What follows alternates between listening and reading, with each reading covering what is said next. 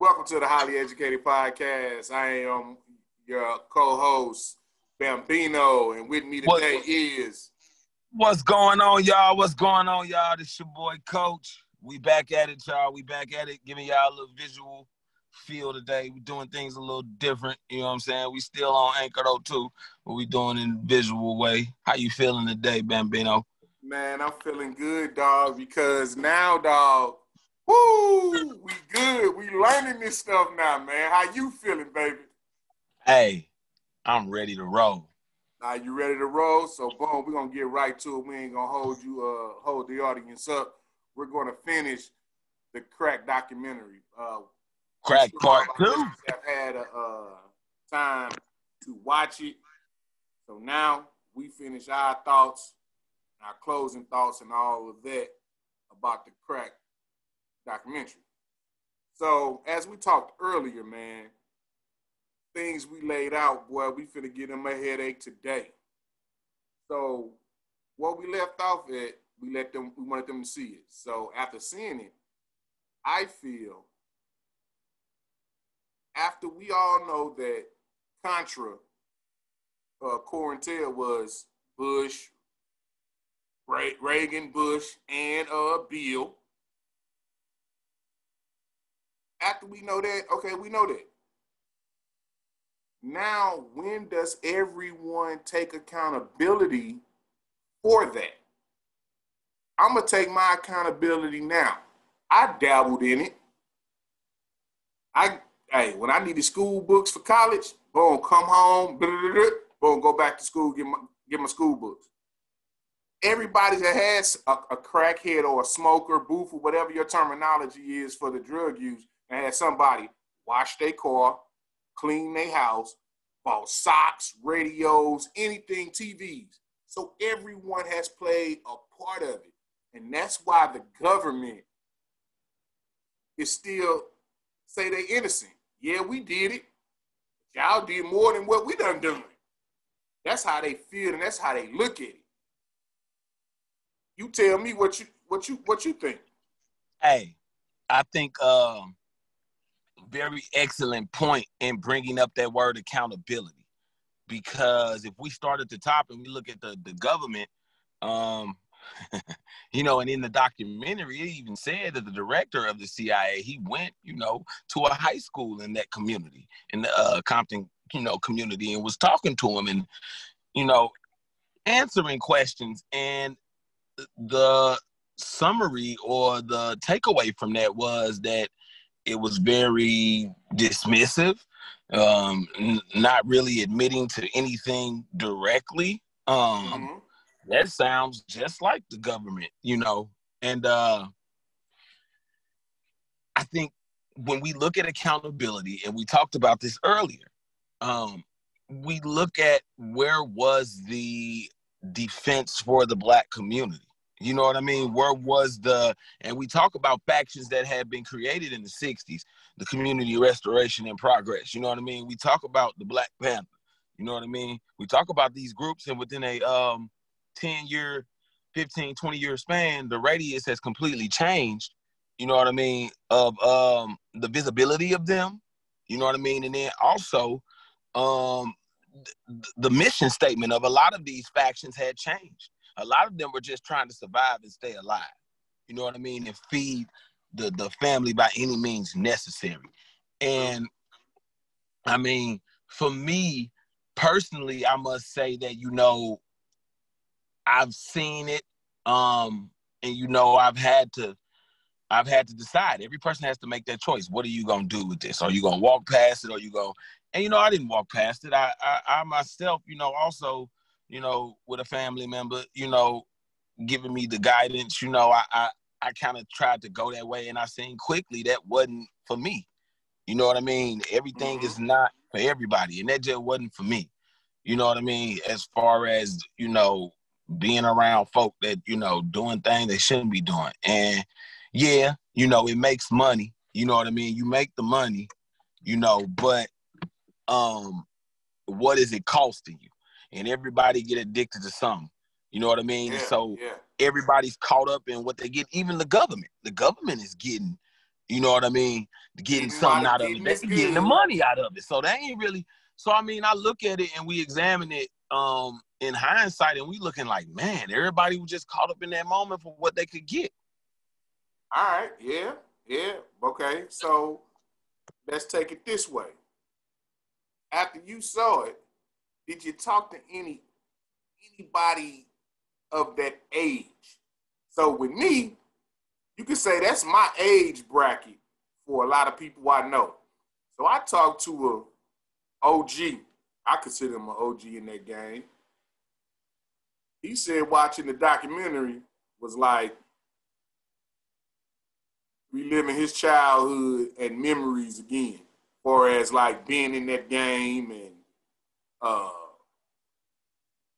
reminiscing on how much money he was getting in and how much money he was spending, how he would go out of town and blow this.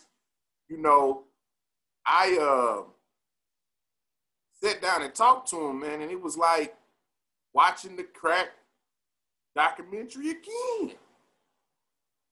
Because you notice in the documentary, they show how when they show the map, they show how it left California and flooded the United States. And man, you know, you gotta think about it. The way they said in the documentary, man, cops really weren't that big until about 91, 92. Boom, what happened in the documentary? Keep going, Bambino. I'm finna adjust my my video and lighting. Keep going, though. All right, but he was saying, like, how they killed the cop in New York. He said, man, we still didn't see no cops till like 90, 91, 92. But the guidance that wasn't there. That's what I look at it. You know what I'm saying? It's like when the young bucks came in, they became kingpins and weren't listening to the old heads. But I remember watching a documentary on Bun B, and Bun B said, you want to know the reason why the youngins don't respect the old heads? Because them youngins remember when them old heads were selling dope to their mama. Goes back to your accountability. Tell me if you talk to any old school cats about this doc. So, you know, it's funny, you know, the common things that we hear from folks that was around during that time. You know what I mean? And them talking the language, it swept up. It was quick. It was a pandemic. It was just, it shook up everything. And we all heard the same things. We all heard about the expansion. Then we also heard about in this wonderful city, St. Louis, and in your wonderful cities you've visited and been to in the Midwest, we heard about folks having it before it was widely known. And we hear about the deceit. We hear about the deception, the murder, because the cats from here murdering the cats that taught them the game. Then you got the gangs coming here. And everybody is saying the same thing. Everybody's saying, man, we was all caught up and we was all where we was at. And we talked about this early, remember? We talked about how certain key facts from 72, a black woman trying to run, you know, presidency in 88, a black man trying to run for presidency. Run, Jesse, run. Also, you know, we talk about also the Black Panthers being dismantled. You know what I mean? We talk about the Black Panthers being dismantled. And then we talk about all these other factions being torn apart and they ambitions being turned towards something else, and it creates a whirlwind of war. And we see the aftermath of those effects now. Where are we at now, man? Talk to me. Where are we at now with this? Where we at right now is no leadership that will spark a great movement in the young. I mean, we have Black Lives Matters right now, but let's just dive into, like, I'm a documentarian, you know what I'm saying? I study dates a lot. Man, I took the crack documentary and watched the movie of One Night in Miami when it was about 4 strong black powerful men. You had Malcolm X, you had Jim Brown, Sam Cooke, and Muhammad Ali. Yep. But Cassius Clay. But when you started looking at dates, that was 1964. 6 months after that, Sam Cooke did. 8 months after that, 9 months after that, Malcolm X is gone. Wow, wow. 1966, I want to say 1966, they Jim Brown quits. I'm not getting my dates right, but I know it's in 66. Because 67, they take Muhammad Ali's belt.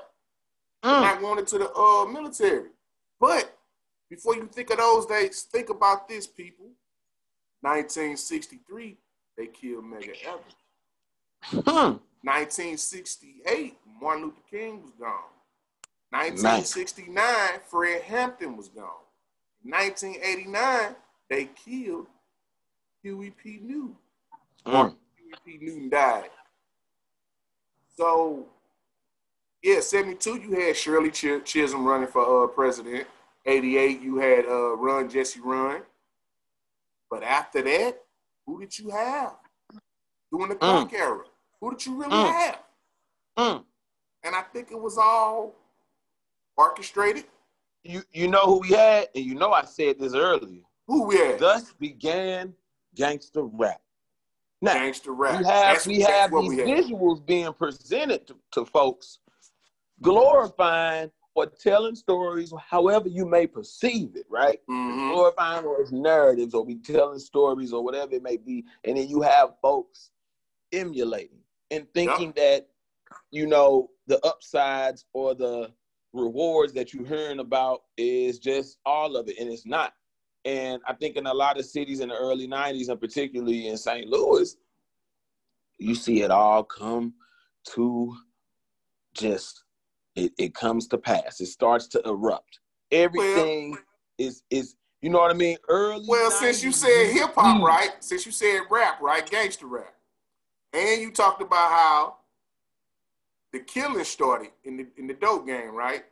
How the people who turned them on was getting killed. Man, y'all better listen to me. Ice Cube have a song called My Summer Vacation. It starts off, ding, ding, flight to St. Louis. In that song, he says, oh, my man G, he's a goner black. St. Louis niggas want their cornerback. And you just say the violence kicked over? People who got turned on was being body bagged? Man. Rick James said cocaine was a hell of a drug. Crack was a hell of a downfall then. Well, because, hey, let's look at this. If cocaine is a hell of a drug, right? And that's crack sister. That's crack brother. Yeah. You know, crack is related to cocaine. They is siblings. And they siblings. When you put something somewhere and somebody starts getting money, the next person look like, I could do that too. Pretty soon, you got the atmosphere of intimidation, of capitalism at its finest. Everybody's trying to get that money, but then you got damage being done to the families, to those that are pushing it. And the government, I'm going to say again, it all starts at the top, because these places aren't producing these things. These things are coming in there. And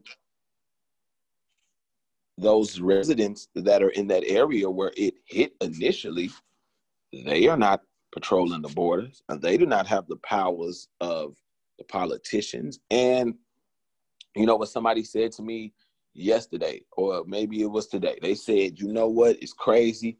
All these things that we know in the past, what 20, 25 years from now will we learn about what's going on right now and be like, oh my goodness, we never knew that? Because we talked about this earlier a little bit, but the opioid crisis right now, we know what that looks like when you see a commercial. We know what that looks like when you see ads for treatment and stuff. We know who you see. Now, let's take a look back and look at the 80s. When you see media images of crack, what do you see? What neighborhoods do you see? You don't see Beverly Hills. Inner cities. You know, and it's man, it's tragic. Because it's very tragic. It's very tragic. Just like the lady said in the documentary. said it's heartbreaking to watch them treat the opioid crisis with rehabilitation for as drug rehab. But when she was on crack for all those years, she just was going to jail. They was arresting users and the dealers. How you gonna arrest both? They don't look at using crack as the drug. They use it as crack was the crime, period. But if I pop these muscle relaxers, oh, I'm good. But you pop 40 of them things, you gone. Hey, oh, question. He had a Who problem makes the muscle with relaxers again? Huh? Question. Who makes all those pills and stuff again, those muscle relaxers? The pharmaceutical companies, right? Yeah. Okay. Same people I say told them what Coke could do too. I'm just saying. Mm. You know what I'm saying? So it's like when you don't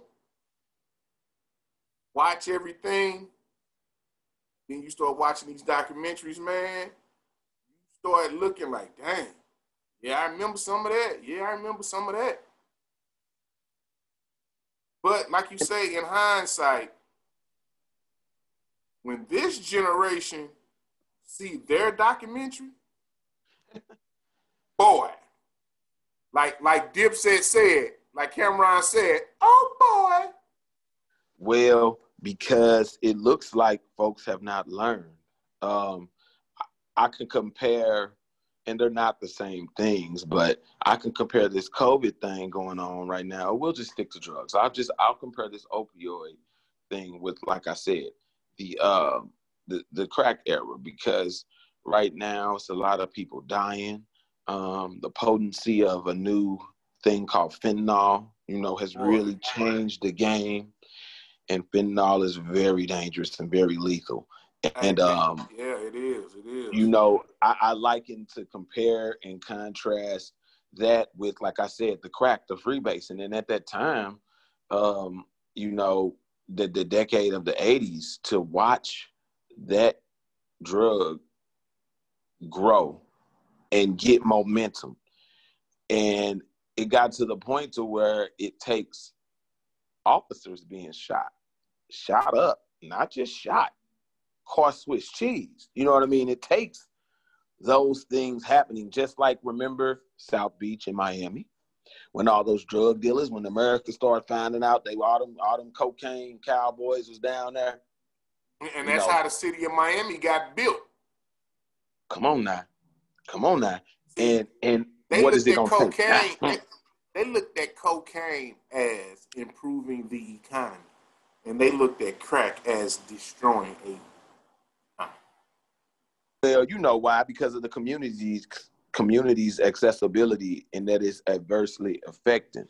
That cocaine wasn't readily accessible to African Americans. You know what I'm saying? But remember this from the documentary. Remember, 2/3 of all the users were white. For the crack, yes. And Yeah. I think the crack allowed the common person to get it. Don't get me wrong. Cocaine is a socialite elite drug. It's not nothing that you could say a dirty person would do or nothing like that. And I don't mean as a dirty person. Let me just say socioeconomically, like those at the lower ranks. Mm-hmm. You commonly find those at the lower ranks doing drugs that are cheaper, more accessible. And, that's what that crack did, man. That crack really, it brought it down to where everybody could be a rock star now. You could party too. But it's so addictive and so short, just like cocaine is. Let's be honest. They're both addictive in a short-lived high.